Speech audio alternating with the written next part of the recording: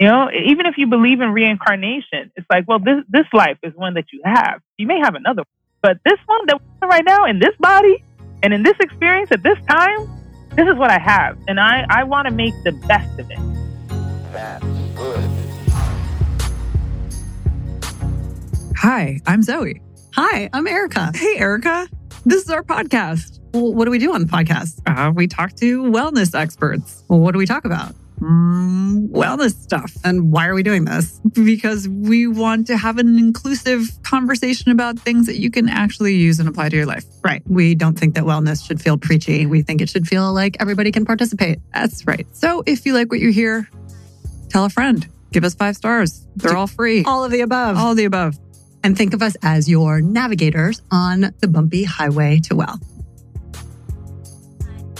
Hey guys, thanks for listening, tuning in as always. Just a quick note on this episode. This is a re-air of an episode that we did last year with the incredible Bozoma Saint John. And just wanted to let you know that this was obviously recorded pre-COVID. It was recorded pre-Black Lives Matter movement. So there are some themes and topics that would seem obvious we should touch on, but we don't because this was recorded last year. But Bozoma is just an incredible example of someone who continues to impress and astonish us with her power and amazing just capabilities. So we wanted to share this with you once again. Since recording this episode, she actually has moved on from her role at Endeavor to become the Chief Marketing Officer at Netflix. And she's also now doing her own podcast with Katie Couric. And we wish her absolutely nothing but the best. She's incredibly inspiring. We talk all about resilience, which is now even more relevant than ever before. And just wanted to let you know. So enjoy, have a listen, and thanks again.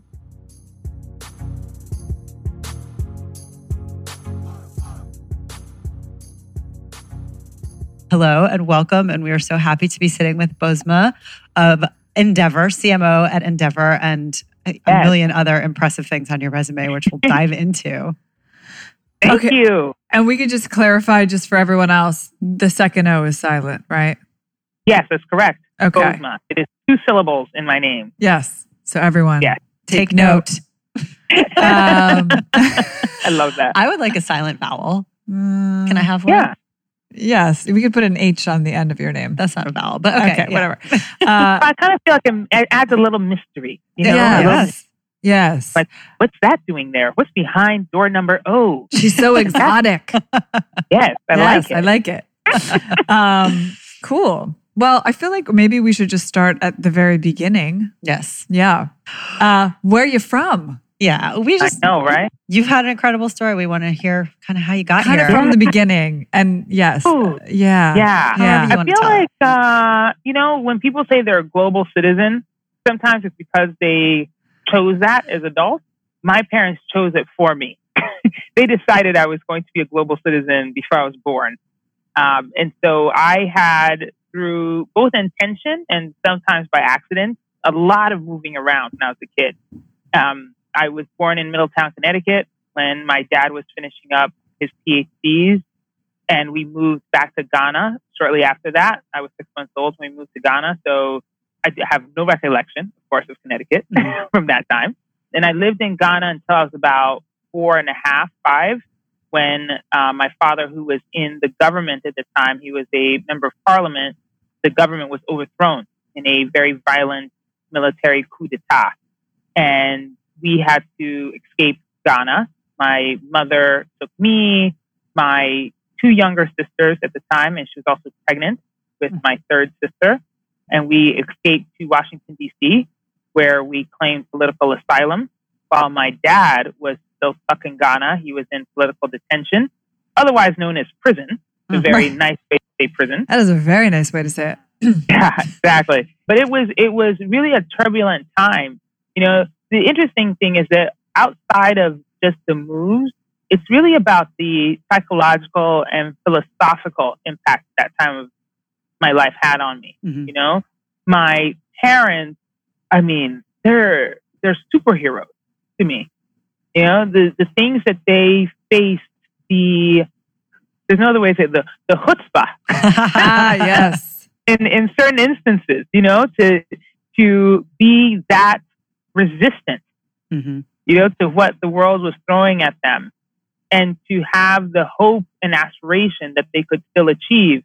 I mean, there's no way I can look at my life and feel for 1 second that I can't do something. Yeah. You know, it's like what my mother went through to get us to the U.S., what my dad had to go through to not only survive his imprisonment while his friends were being shot and killed every day, but to escape that, make his way through Liberia, get on a plane to Washington, D.C., where he met up with a long-time friend of his who he'd gone to college with, showing me the importance of relationships that last. Seriously. You know? Yeah. Wanting to return to the continent of Africa because he sees the value of the continent, knowing that he couldn't go to Ghana. So he went to Kenya. We lived there for a few years. And then eventually going back to Ghana, where, of course, the climate has changed so much that he realized very quickly that we couldn't stay there either. And then finally settling in Colorado Springs, Colorado. You know, it's just like it was a childhood filled with adventure, but also one of real resiliency. And on top of that, you know, I think all of us have experienced this as a kid, regardless of if you moved around a lot or not. There's always a time when you have to sort of introduce yourself. You know, the time on the playground, or a substitute teacher comes in, or any moment where you have to reestablish who you are, even if you've been at the school forever. You know, we've all had that substitute teacher moment where he or she is going down the list and saying, okay, is this person here? Is that person here? You know, and you have to identify yourself. For me, that meant every few years, I was not only having to teach people how to say my name, but also reestablishing my identity. And what happens as a kid is that you find the consistency, you know, the things that you want to be remembered by, you know, the things that went well in the last school that you hope will follow you to this school, the new set of friends that you have to figure out, you know, the new politics that you have to deal with on like who's popular and who's not, and what do these kids like and what do they not, and how do you remain consistent and steady? Of course, now as an adult, I can, you know, better articulate what those experiences were. But my childhood was full of a lot of lessons that have served me really well in my adulthood, for sure. Yeah, that's not easy. I was like, oh, I thought it was hard to move like 2 towns in Pennsylvania, you know. No, but I think that's a really interesting point that you make about establishing yourself over and over. And it's almost like you start out telling a really long story, and then the next time somebody asks you, you kind of pull out the details that are slightly more important, and you know it's a slightly shorter story. But I do think it actually carries over into the way that we tell our story every day, which is like something very acute that has happened in your recent past that might have been really traumatic and awful. You know, somebody asks you how you're doing and you're inclined to kind of tell them the whole story. And then 6 months later or a year later or 10 years later, that becomes a data point, but it doesn't become how it defines you. So, I mean, it's interesting that really started for you at a very, very young age. And that's absolutely right. Yeah. That's absolutely right. And you get to learn also very quickly what people care about. Right. You know, what interests them. Yeah. And you also start to edit or add to based on that information, you know, which is a very interesting thing to learn at that early age. And do your siblings have a similar story that they tell? Are you guys kind of on the same page there? Yeah, pretty much. I mean, I think we are all very much like, even though there's 4 of us, as I said, four girls who in my family. Yeah. Quite a dramatic household, I'll tell you that. But all of us are very comfortable with strangers. That's interesting. You know? Yeah. We're all very comfortable entering spaces in which you don't know anybody or we don't know the people. Right. You know, that we can pretty much go into any environment and feel comfortable. Right. You can adapt easily. Yeah. I mean, that obviously has to have served you in your career in a huge way. Sure. It's a gift. It's a real gift, you know, because whether it's yourself or you've observed somebody else, you know what that's like. When an adult even walks into an environment in which they are unfamiliar, and sometimes how that shapes them. It has also made me very empathetic, to people who come into new environments. I find that especially true for people on my team, new employees or new team members. I'm really, really empathetic towards how they feel being the new kid, and what I can do, what team can do to make them feel more at home. Yeah. So lots of impact in lots of different spaces. Okay, so that was chapter 1 of The Life of Bozoma. Of The Life of Bozoma. I guess we could call it chapter 1. And I think that there is a sufficient, healthy serving of resiliency sort of learned there. Can you talk a little bit about the next chapter? And as everyone may have guessed, I think what we want to really focus on here is this sort of idea of resiliency, and both in business and in life. In business and in everything, right? So from career challenges to loss to sickness to relationship woes to everything, right? We all go through it. We all have something. Everybody gets their thing, and they usually get it over and over and over again. There's usually like just something around the corner. So I think, something that you speak beautifully about is this idea of resiliency and how to move and, through these moments of, challenge, to put it mildly. Yeah. No, I was just going to say that resiliency is it sounds like a word that should be like on armor, or like something really hard, it's like it gets you through the things. And actually, I feel like resiliency is much more pliable than that. Right. I was going to say it's a little more like Teflon, right? Less armor, more like pop back out. And maybe even softer than that. Yeah. Because resiliency is about being able to absorb. Right. You absorb the thing. Mm-hmm. Sometimes it can become part of the matter, and sometimes it does bounce off. Mm-hmm. But more often than not, it gets soaked in. Right. And so it is more like a big pool than it is like some tough armor. Mm-hmm. It's like toss a whole bunch of stuff into that tub. And it's just like some of it sinks to the bottom. Right. Some of it floats near the top. Some of it, like, you just kick your leg one way and whoop, whoop, whoop, there you go. A little something pops up to the top. I find resiliency much more fluid like that. And you're right, it's professional and personal. That in the professional space, for sure, along the lines of, the environments that I've been in, whether they were ones of my choosing or those that were chosen for me. Mm-hmm. And I think more specifically, oftentimes, mostly almost every time, I have chosen a job or decided to go into another company because I was on the search for something fulfilling for myself. It's rarely about the money or about the title. Right.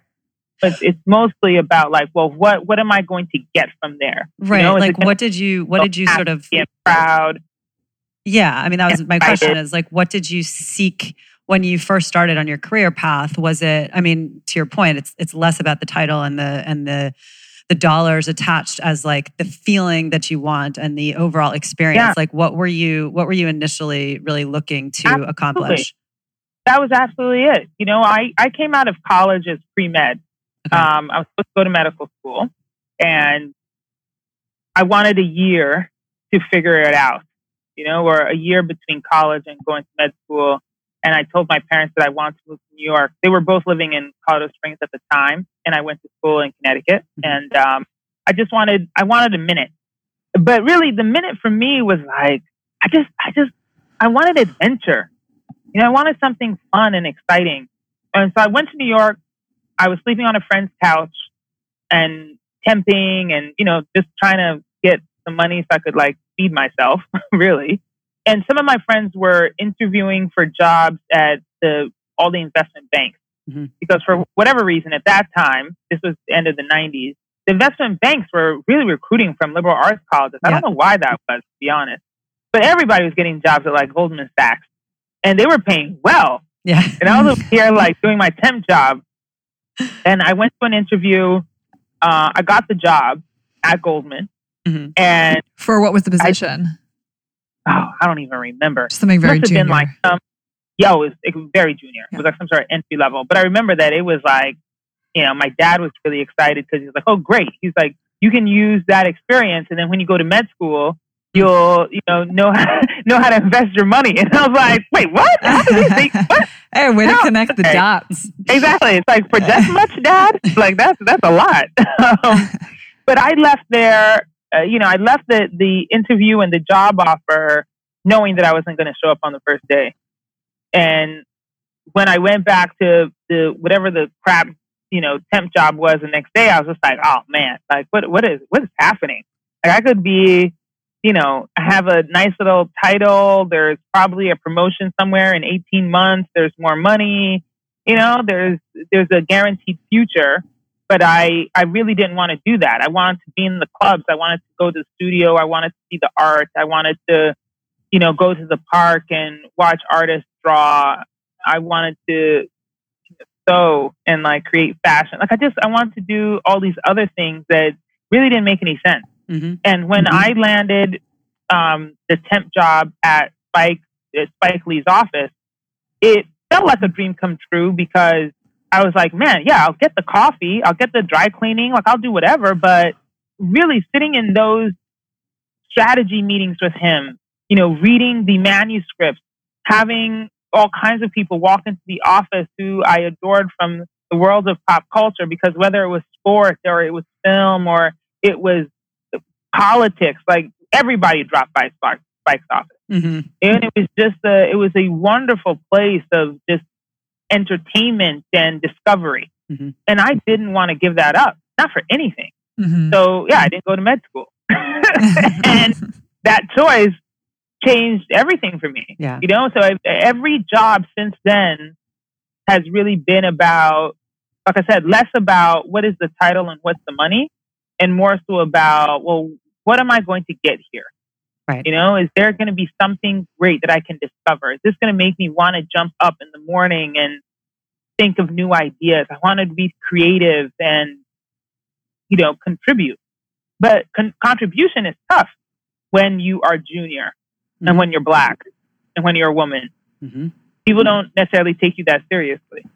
Somehow your ideas need to be qualified by somebody else. Or 10 times more important than the person next to you who may have it a little bit easier, quote unquote. But how did you navigate that? Like what was in you that said, okay, I know these things are all true, but I'm laughing because what was in me was arrogance. That's okay. All right. So sometimes a healthy dose. Is it? We got to the bottom of it. That's it. I still have it. I'm telling you. I know for sure I'm smarter. Like I know it for sure. Like I would sit in some of these meetings, and there would be, it'd be like a brainstorming strategy meeting, and I'd be like, that is the dumbest idea I've ever heard in my life. It'd be in my head though. I wouldn't say it out loud. Right. Oh, it'd be in my head. You wouldn't say it out loud. Okay, this is very important to point out. Sometimes I would say it out loud. It was but most of the arrogance blended with diplomacy. Yeah.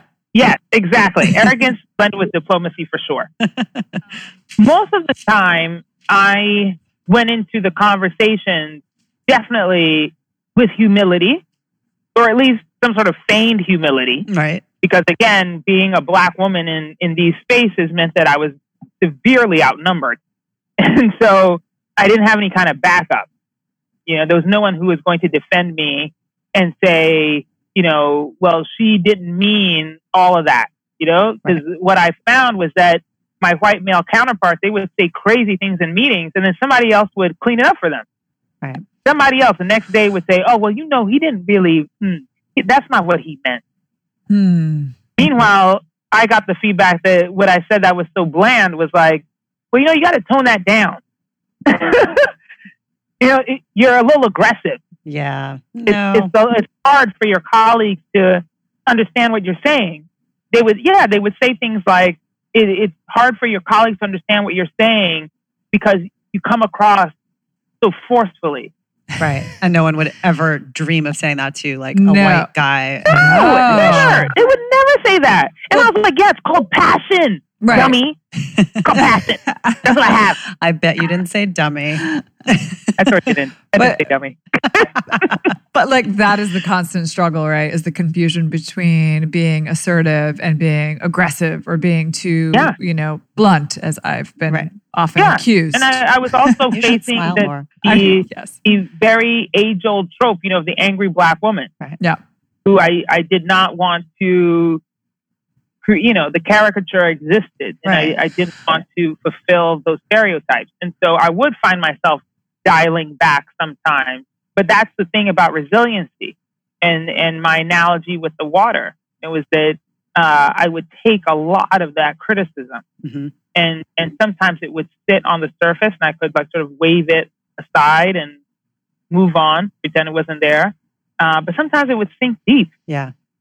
And have a really lasting effect in ways that probably I would only realize a few years later. Right. Right. So you find yourself, Yeah, but I would always try again to communicate the thing I said. Yeah, part of it was arrogance, but also just a true love for what I do. Mm-hmm. And I knew that like there were certain ideas that I was like, well, I'm not going to let this die because it's so good. Right. I was like, I know it's good. I was like, so I'm not going to let it die. I'm going to say it in the next meeting. And I'll say it in the next meeting after that. I'll say it in the next meeting after that until somebody listens to what I have to say. Yeah. And you went and you had probably an extra dose of confidence because you didn't study what you're now sort of, specializing in, right? In school. So how did you learn, marketing and branding, right? Was it just all on the job? All on the job. A lot of it, funny enough, also from being a kid, and absorbing a lot of what I had to do and the ways I had to behave when I was 12 and we moved to Colorado Springs. And so I had to get to know my classmates really well, quickly. Mm-hmm. I was this strange African kid who had long braids and a thick accent. And I had to figure out who John Elway was and why he was so important. And I had to understand what the controversy was about Milli Vanilli, why that was such a big deal. And it was like, okay, Surya Bonali is going to win the Olympics. Why is she interested to these people? Mm-hmm. Yeah. It's interesting.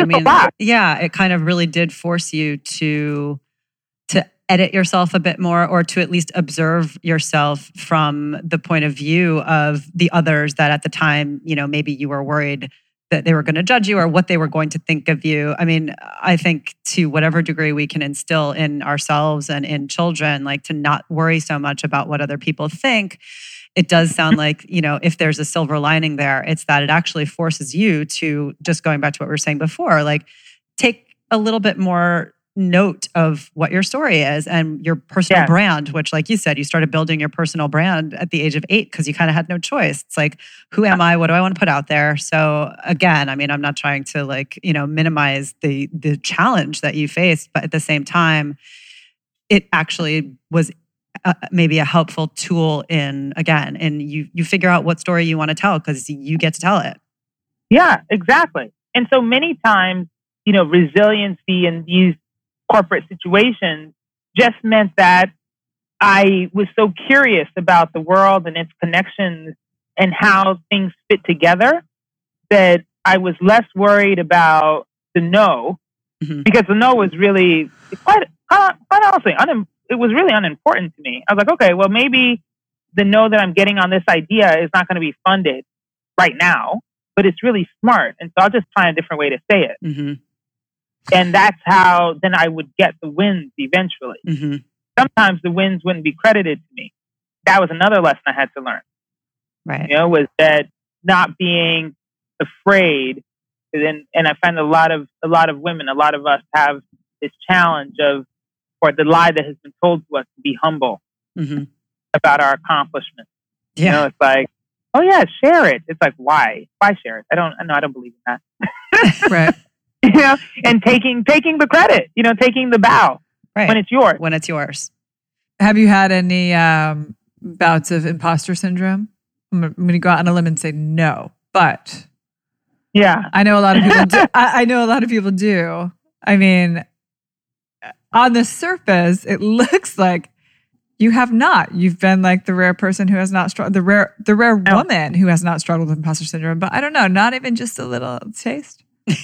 No, I haven't dealt with imposter syndrome because I think, well, there's a couple of reasons. I think, I don't know, you tell me if you've ever heard this, but I feel like a lot of Black people say it to themselves or they've been told this, which is that you have to work twice as hard. Mm-hmm. Yep. In order to get as much or to be as much or to be recognized as much as other people. Mm-hmm. And so I have always been over-prepared, sometimes to a fault, right? That's probably the struggle that I have, not so much in not believing that I don't belong or that when I finally get in the room, I sit there and wonder, oh my God, how did I get here? They're going to find out. No, I feel more prepared than everybody most of the time. Right. If anything, maybe it's like the inverse. You're like, I deserve to be here more than anybody else. Well, and not only that, I then over prepare for the next thing. Right. Asking for the promotion or going for that bigger job. Like early on, that was the struggle I had. It wasn't that I didn't think I could do it. It was that I felt like I had to do twice as much to prove the fact that I was ready for it. Right. Which is detrimental because these other people were leapfrogging me. Yeah. I was like, how the hell did he get that promotion? He didn't know shit about that other thing. Right. And I'm over here like on a PhD levels before I even put my hat in the ring. Right. That is what I struggled from. Not imposter syndrome. By the time I'm in the room, I'm in the job, I'm overqualified. I'm probably ready for the next job, to be honest. Right. Yeah. Interesting. Yeah.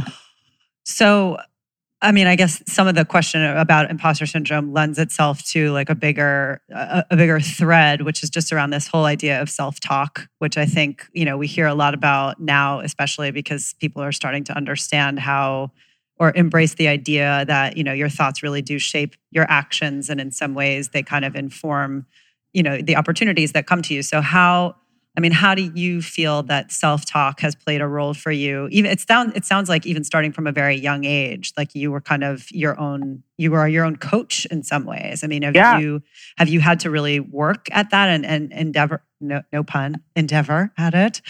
Or is it something that you feel is just really in you and you're able to help other people?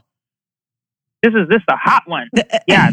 The self-talk. I have had to work on that. I work on it every day. I work on it still. And it's not so much the perfecting the positivity, because a lot of self-talk is negative. Mm-hmm. For me, it's like I am my biggest cheerleader. I need to tell myself all the time, even though I do have the confidence and sometimes the arrogance, it is very difficult, being in these spaces, in these corporate spaces where you're just not welcome sometimes. Mm-hmm. And therefore, I constantly have to talk to myself to encourage myself, even just simply walking in the door. Yeah. That Monday morning feeling when you're just like, oh, I don't want to face this again, and knowing that, okay, girl, better put on those leather pants and those stilettos. Okay, go and show these people.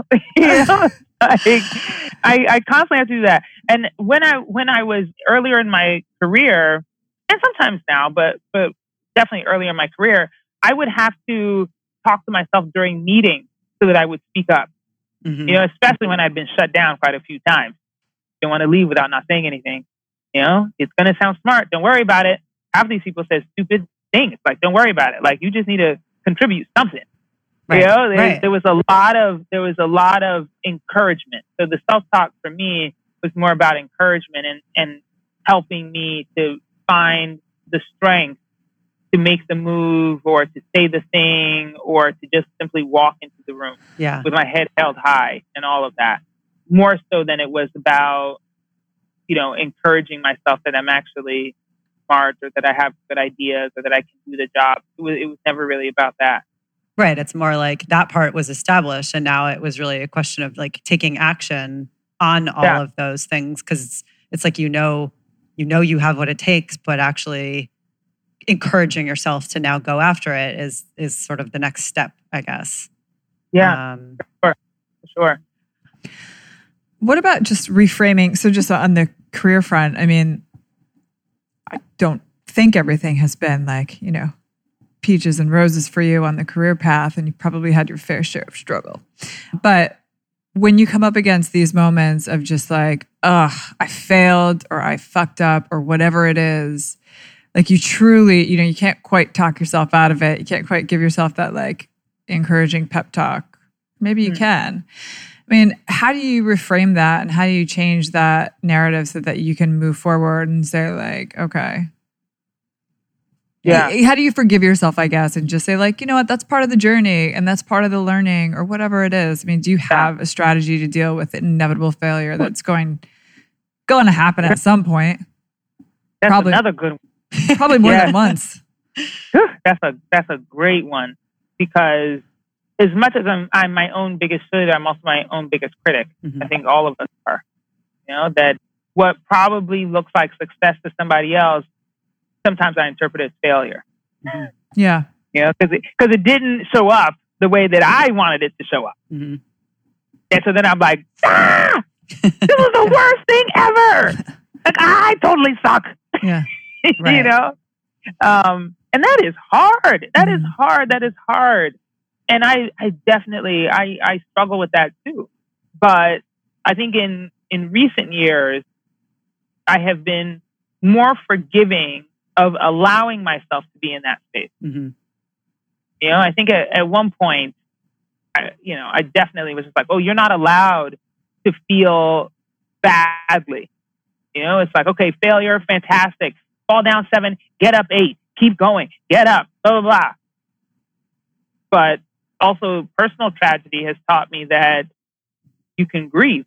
Right. Mm-hmm. And that you can lay down and close the curtains and pull the bed sheets over your head and hide for as long as you want. As long as you want. I think that's what it is. As long as you want. Yeah. That is okay. Yeah. That, you know what? If you don't get up on that 8th time, doesn't mean you're a sack of shit.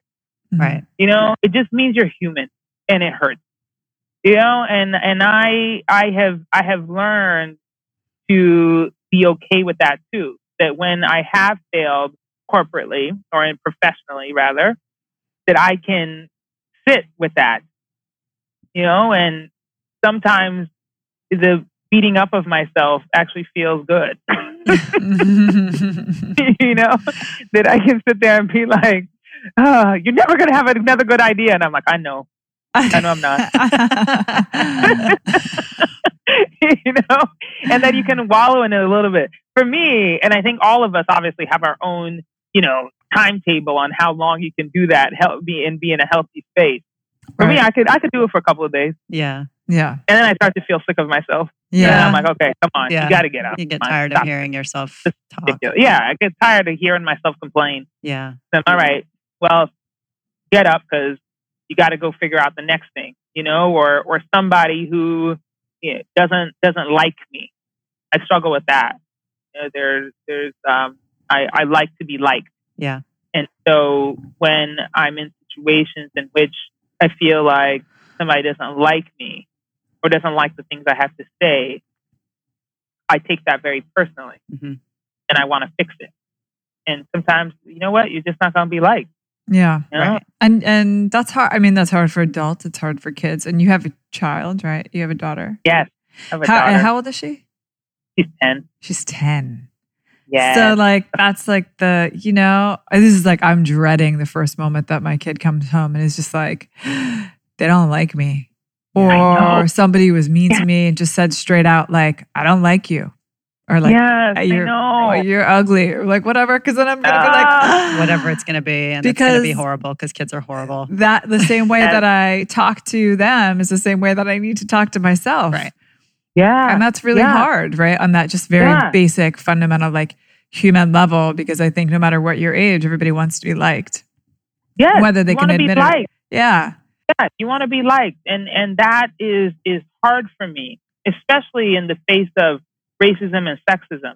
Yeah. You know, especially professionally, where I'm just, it still confuses me. It still baffles me. It still gives me pause when I face something and I'm just like, wait a minute, is that a rational dislike? Or like, did I do something to you? Or you just don't like me because of how I look? Right. Yeah, and it's so frustrating because then obviously it's not just about the liking. It's that I can't get my job done or I can't move the project forward. I can't close that deal. Right. Because that feels like the first hurdle. It's like you have to feel like you're connecting to somebody and they're respecting you for who you are and they're accepting you for who you are before you're ever going to get to the next step of the conversation. Yeah. But part of that resiliency is that for me, it's like, okay, listen, I'm going to try. I'm always going to try to connect. And if I don't connect, what I have now learned, what I'm getting better at, is moving on. Yeah. You know, it's like, I'm not going to win everybody. Right. You can't be everything to everybody. Yeah. No. And so if I'm not winning with you and there's some irrational reason as to why I'm not winning with you, and irrational being racism, sexism, any isms, then I'm moving on. Yeah. I'm not going to convince you. You know, I'm not going to waste my time trying to convince you that all Black people are not fill in the blank, or all women are not fill in the blank. Like I'm not going to waste my time. Yeah, I'll find somebody else. And you're not going to make yourself small in order to fit into someone else's like little, you know, cubby of how that they can work with you. Yeah, and that's why I also butt up against the idea and the notion, and really reject the notion. Usually, when I'm in, you know, professional corporate spaces, that I am the voice of everybody Black. For all women, for something. You're not? Yeah. No pressure. I've been looking to you this whole time. I know, right? I mean, I know I got a big personality, but damn, it's only one personality. It's not, you know, friggin' 100 million. Yeah. Right. But, you know, it's like we got to reject that, right? It's like, listen, I don't represent everyone. And therefore, I'm not going to spend the energy trying to educate everybody else in whatever spaces I'm in on what it's like to be me or to be somebody like me.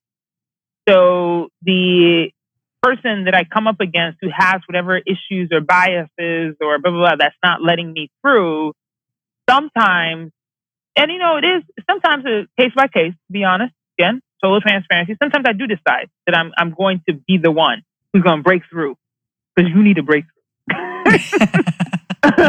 Or sometimes I'm just like, you know what? This is too much time. I can't. I'm not dealing with you today, and you're just gonna have to sit in your own racism and your own sexism, and somebody else can deal with it. It's not gonna be me today, you know.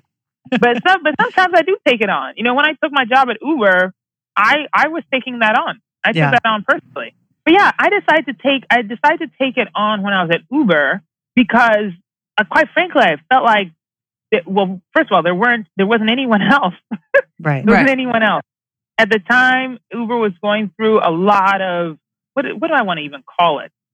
It was crisis. Yeah. Turmoil. Yeah. Crisis within the company and crisis within the industry that showed up and was placed on the company. Yeah. What year? When were you there? When was I there? It was like what year are we in? It's 19 now. It was like something like 16 I think or 2017. 17. Yeah, 2017. Okay, yeah. 2017 into 2018.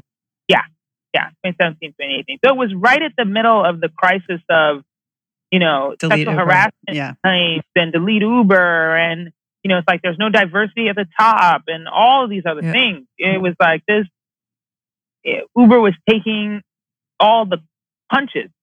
For really what were and are not just industry ills, not just Silicon Valley industry ills, but really corporate industry ills. And it's not like that ends it at Uber. Right. It was like, oh my God, are you right kidding place, me? right time. Yeah.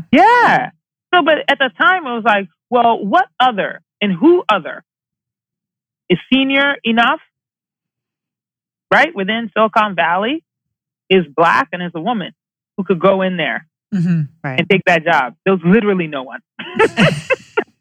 I was like, you know what? I will be it then. I guess Yes, that's I'll my go. day. Right. And then it didn't work out. And I mean, No, what kind of prompted the decision to then move on to Endeavor? Saving myself. Yeah. Yeah. That's what happened. You know, I refuse to sacrifice myself. Yeah. And again, we all have to realize that on our own time, at our own place. And I felt the pressure of having said publicly that I wanted to be the one, right? Who comes in and helps to champion change and champion diversity while doing my job, doing my day job. Right. Which was, you know, of course, in hindsight, I realized how much I was taking on and how probably unrealistic it was, because the job of being the chief brand officer for anyone else, for a white man in that space, would have been difficult. So it was a hard job. It was a hard job, hard psychologically, hard physically, hard emotionally. It was just a hard job. And then on top of that, to try and take on all of the ills and conversations around diversity and inclusion and speaking at every single summit. I mean, it was just a lot. Yeah. And I woke up literally one day and I was like, I can't do this. Like, this is too much. It's too much. Yeah. I don't want to do it. And so against some advice, I was like, I'm out of here. I'm gone. I'm going on to the next thing.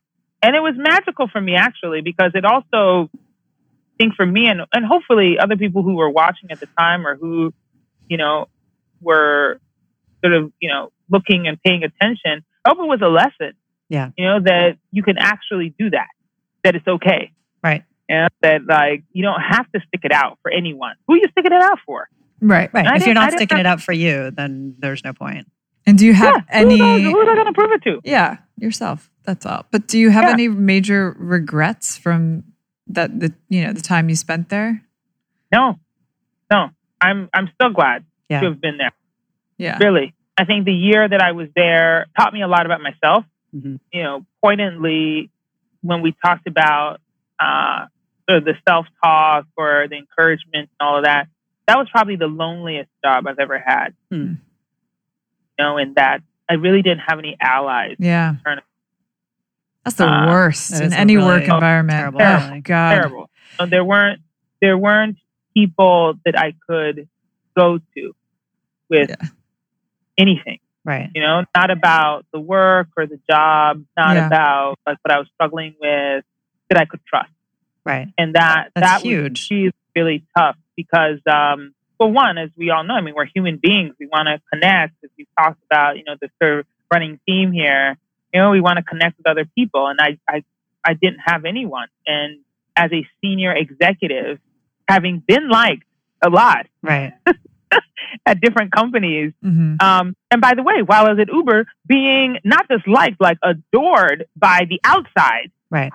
Yeah. You got a lot of love. To not have anyone on the inside. Yeah. God, that hurt. Yeah. It hurt so much. And I felt so lonely. But it was also the biggest lesson in that I was not only able to survive in the job, but actually get some wins.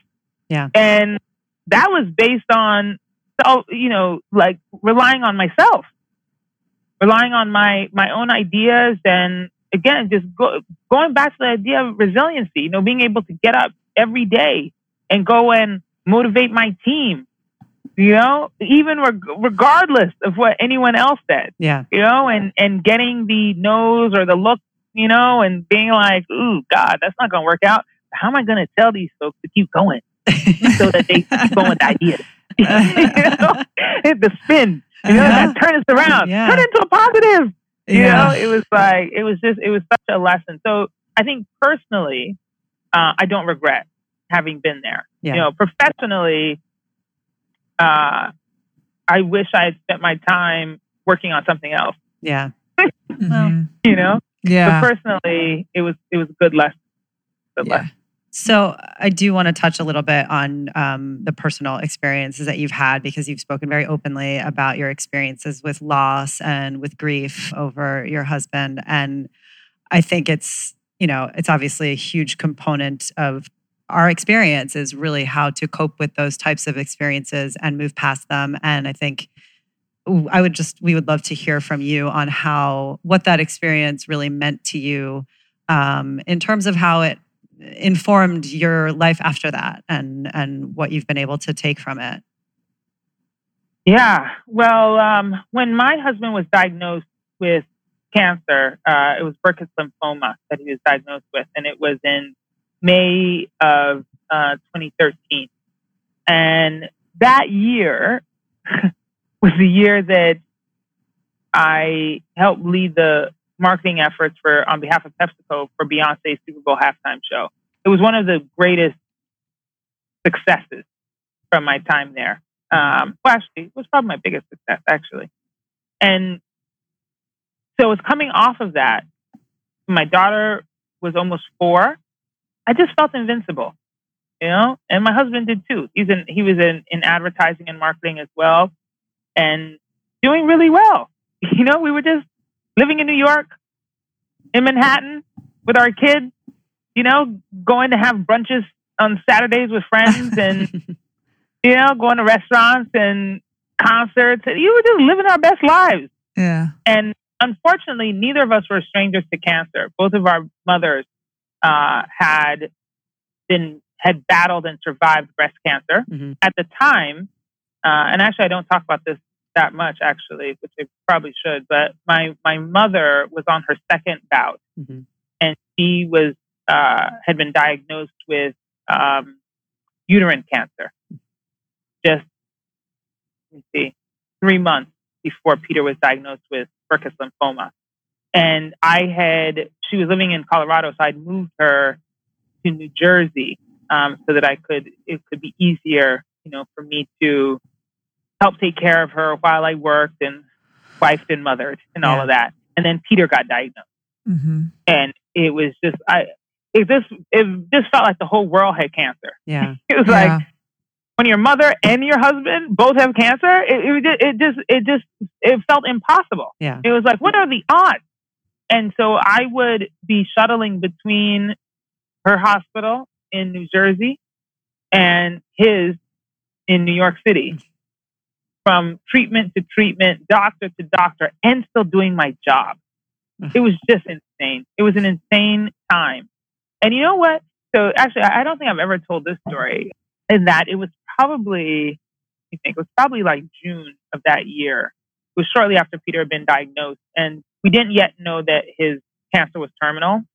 We thought that it could be treated, that he could beat it. And I was flying from some award show, and I had my laptop, and I was working away on the plane, trying to escape, the thoughts of like my mother and Peter. By the way, I've never left like a bag anywhere, or I'm just not one of those people. I don't leave things places. I left not only my laptop, I left my carry-on. I literally walked off the plane with my purse. Oh man!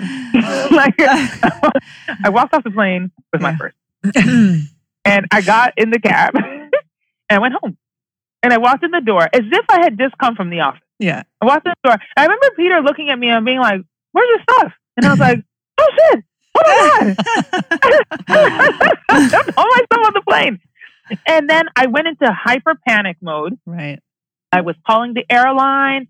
When I tell you that, it's like when you put all of your energy that should be over here, you put it into something else because you're distracted. You know what I mean? Or you're just psychologically just trying to move it somewhere else, right? Take it out on something else. Yes, exactly. The way I abuse these airline people. Oh my God! I mean, I gave it to them, and I was angry, and I was upset. I was screaming about my laptop and about some like toothpaste. Right. You know what I mean? And it was, I remember hanging up the phone and just being so frustrated because they were telling you all the things that they normally tell you, right? Oh, we have to fill out this form, and maybe in the next 48 hours it will be reported, and you can go to JFK and try to identify it, And I was just like, give me an answer! Yeah. Why is there no solution? And I remember hanging up from that call and just crying. I cried like my soul was leaving me. Yeah. And after that, I called my boss and I asked for time off. I asked if I could take some leave because I was like, I can't do it. I just can't. Yeah. And aside from everything else, I mean, those months of like my mom battling and Peter declining were lessons in also being vulnerable and asking for help. Yeah. And knowing that, you know what, if I left my bag and my laptop on an airplane, I was probably going to lose my mind at some point. If I did reach out and get some help from somebody. Yeah. Ask my community. And for me, since then, even through Peter's death that year, he passed away in December of 2016. And when he died, I had to ask for a lot of help. I had to ask for a lot of help, and I was not, and still find it very difficult to ask for help. And I'm talking about the basics. Yeah. I'm talking about like, can you get me some groceries? Yeah. Right. Can you come help me clean up? Yeah. Because these dishes in the sink are not going to get done. It's never the big stuff. You know what I mean? It's not like help me figure out the will. Right. It was like just help me with the small things. Put one foot in front of the other. Yeah, I was both surprised by the fact that people were really willing to help. People were really willing to pitch in and come in if you ask them. It's like everybody says the line, right? Something happens bad to somebody. What do we say? Let me know if you need anything. Yeah. What the hell is that supposed to mean? It's like, listen, you need me. Listen, it has been the biggest lesson for me, by the way. Even now, like, should something befall somebody, right? Yeah. It could be that they're sick or, not even as serious as death, but like something happens. Instead of sending the text that says, let me know if you need anything, or I'm right here, call me. Or let me know if you want to talk. No. That is the worst. Girl, listen. No. So now I'm more specific. I'm more intentional. Right. Yeah. I say things like, I'm going to form the committee to come and do your dishes. Yeah. Give me the name. No name one's going to say no. Give me the name of 2 of your closest friends that you don't mind seeing your dirty dishes. Okay? I will call them. We're going to create a schedule. We'll be over there every day at 6 p.m. All right? Somebody will wash those dishes. By the time I get over to the house and you look around, you're like, you need me to run to the store? Because I see the milk is bad. Anything. But it has been such a gift, even in Peter's death, such a gift in this life to be able to have that kind of not just empathy and understanding of self, and also the urgency of wanting to like live my own life, but also in that, I'm really open. Like, we have this life, even if you believe in reincarnation, it's like, well, this life is one that you have. You may have another one, but this one that we're in right now in this body and in this experience at this time, this is what I have. And I want to make the best of it. Yeah. So I have become less fearful about, what is going to happen. I want what is happening right now to be really great. It's made me a better mother to my daughter. In that, like, I'm not waiting for 7th grade in order to do the things that we're going to do. Right. I take on the trips. I have the conversations, about the hard stuff.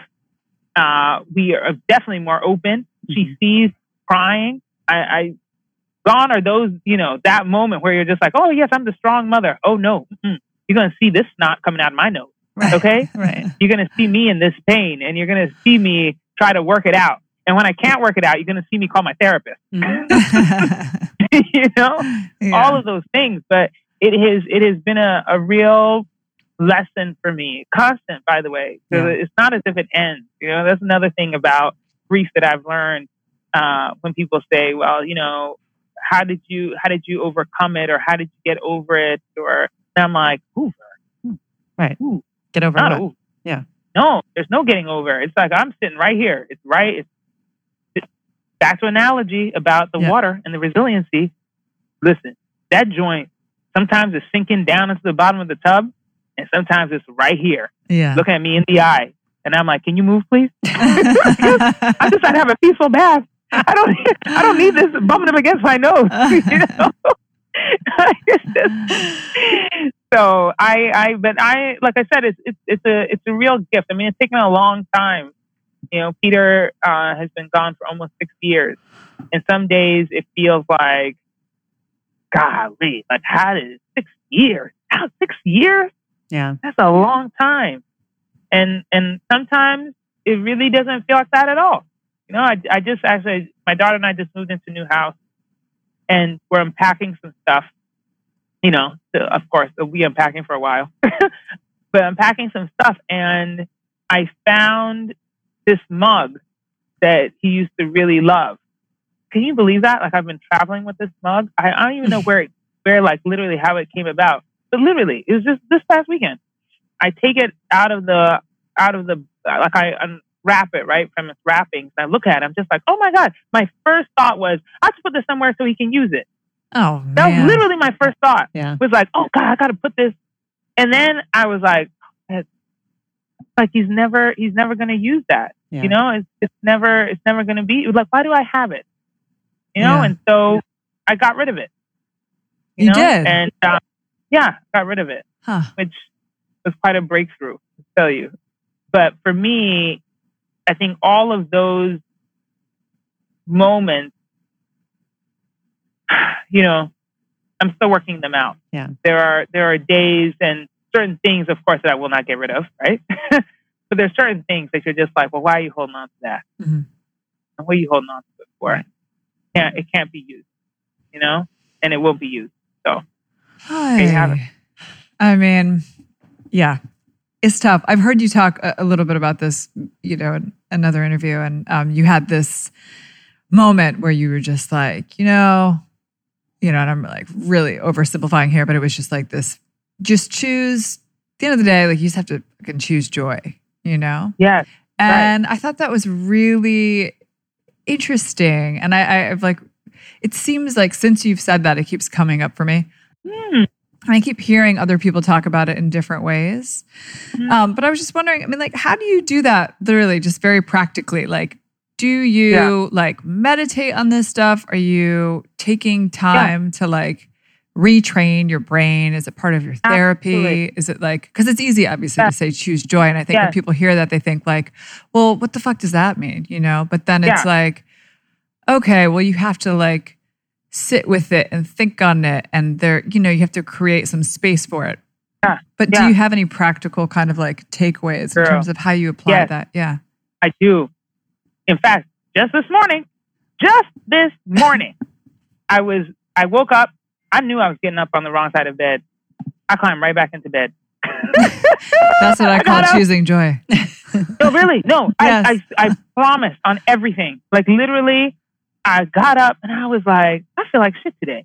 Like I do not, and by the way, no reason for it. Right. Like nothing happened to me yesterday. There's nothing on my calendar today that would require me not to want to go. You know what I mean?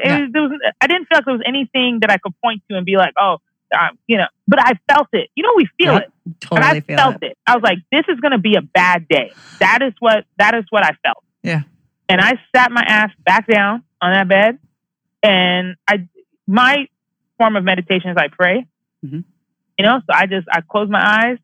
I just said, Lord, you know, I just want to remember that I prayed to be here at this very moment in time. You know, I prayed for all of the things that I have. I prayed for a great job in which I love the people. I prayed for this beautiful home that I'm in. I prayed for a satisfied child who is loving and wonderful. I prayed for good friends. I prayed for this makeup that I'm about to put on my face. Okay. I prayed for this lack of wrinkles that I thank you at 42 that I don't have. All right. I prayed for all of this stuff, and I want to feel grateful today. Like fill my heart with joy, fill my heart with gratitude. And then I got up, you know, but like, it's a practical application. It's funny. If you talk to my assistant, she will tell you that sometimes, you know, she'll like to say things. Okay. Probably listening right now. Say things, you know, sometimes oh, this is going to be a hard day. And I'm like, no, don't say that. Don't say that. It is time for us to have a great day. Yeah. This day's going to be fantastic. Yep. That's choosing joy. That is. It is. I think no matter what you call it, if it's prayer, if it's meditation, you said I asked to be here, and it's gratitude in whatever form it is. Yeah. But that small just acknowledgement and effort in just naming it, like you said, all of these lists of things, like it's not going to happen immediately. And sometimes it takes a minute to get there, and it might not end up looking the way you want it to, but it at least is helping you down the path. That's absolutely right. That's absolutely right. It may not change whatever you're facing for the day, right? Because there are some days when, yes, there is something on the schedule or something happened to you yesterday, or there's something that has happened that does not make you feel joyful. Yeah. And even through those moments, I really do try to concentrate and figure out what are the joyful things that are either happening in that situation or in my life that will help to balance that out. Because not everything is doom and gloom. I think that's when we start to really be that's when that negative self-talk and all of those other ills come up, is when we think everything is doom and gloom, and it's not. It never is. And not everything is always joy, but definitely, for sure, not everything is doom and gloom.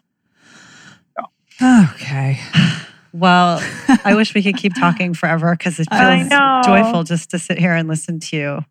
This has been so wonderful. Thank you so awesome. much. You've been so generous with your time. Thank you for this wonderful conversation. You guys are just, I love this conversation. I feel like I was talking to two friends. It didn't feel like any kind of interview. And I appreciate that for sure. Very, very grateful for that. Good. Thank you. Thank you so much, Bob.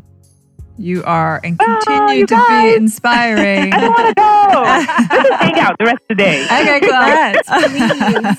We're going to come see you in LA, and you come play in New York. Yeah. See me? Come to my house. Maybe I'll be unpacked by then. It sounds perfect. Thank you so much, Boz. It's so nice to connect. Okay. Bye. Bye. Thanks for listening to HTW. If you like what you hear, please subscribe and make sure and rate us on iTunes. You can even give us 5 whole stars if you think we deserve it. If you have ideas for guests or topics, you can call our 1-800 number. Yes, we have a 1-800 number at 800-674-1839, or holler at us on social at HTW Podcast. You can also head to our website at htwpodcast.com for more episode info, and check out our Daily Blend blog to see what we're drinking.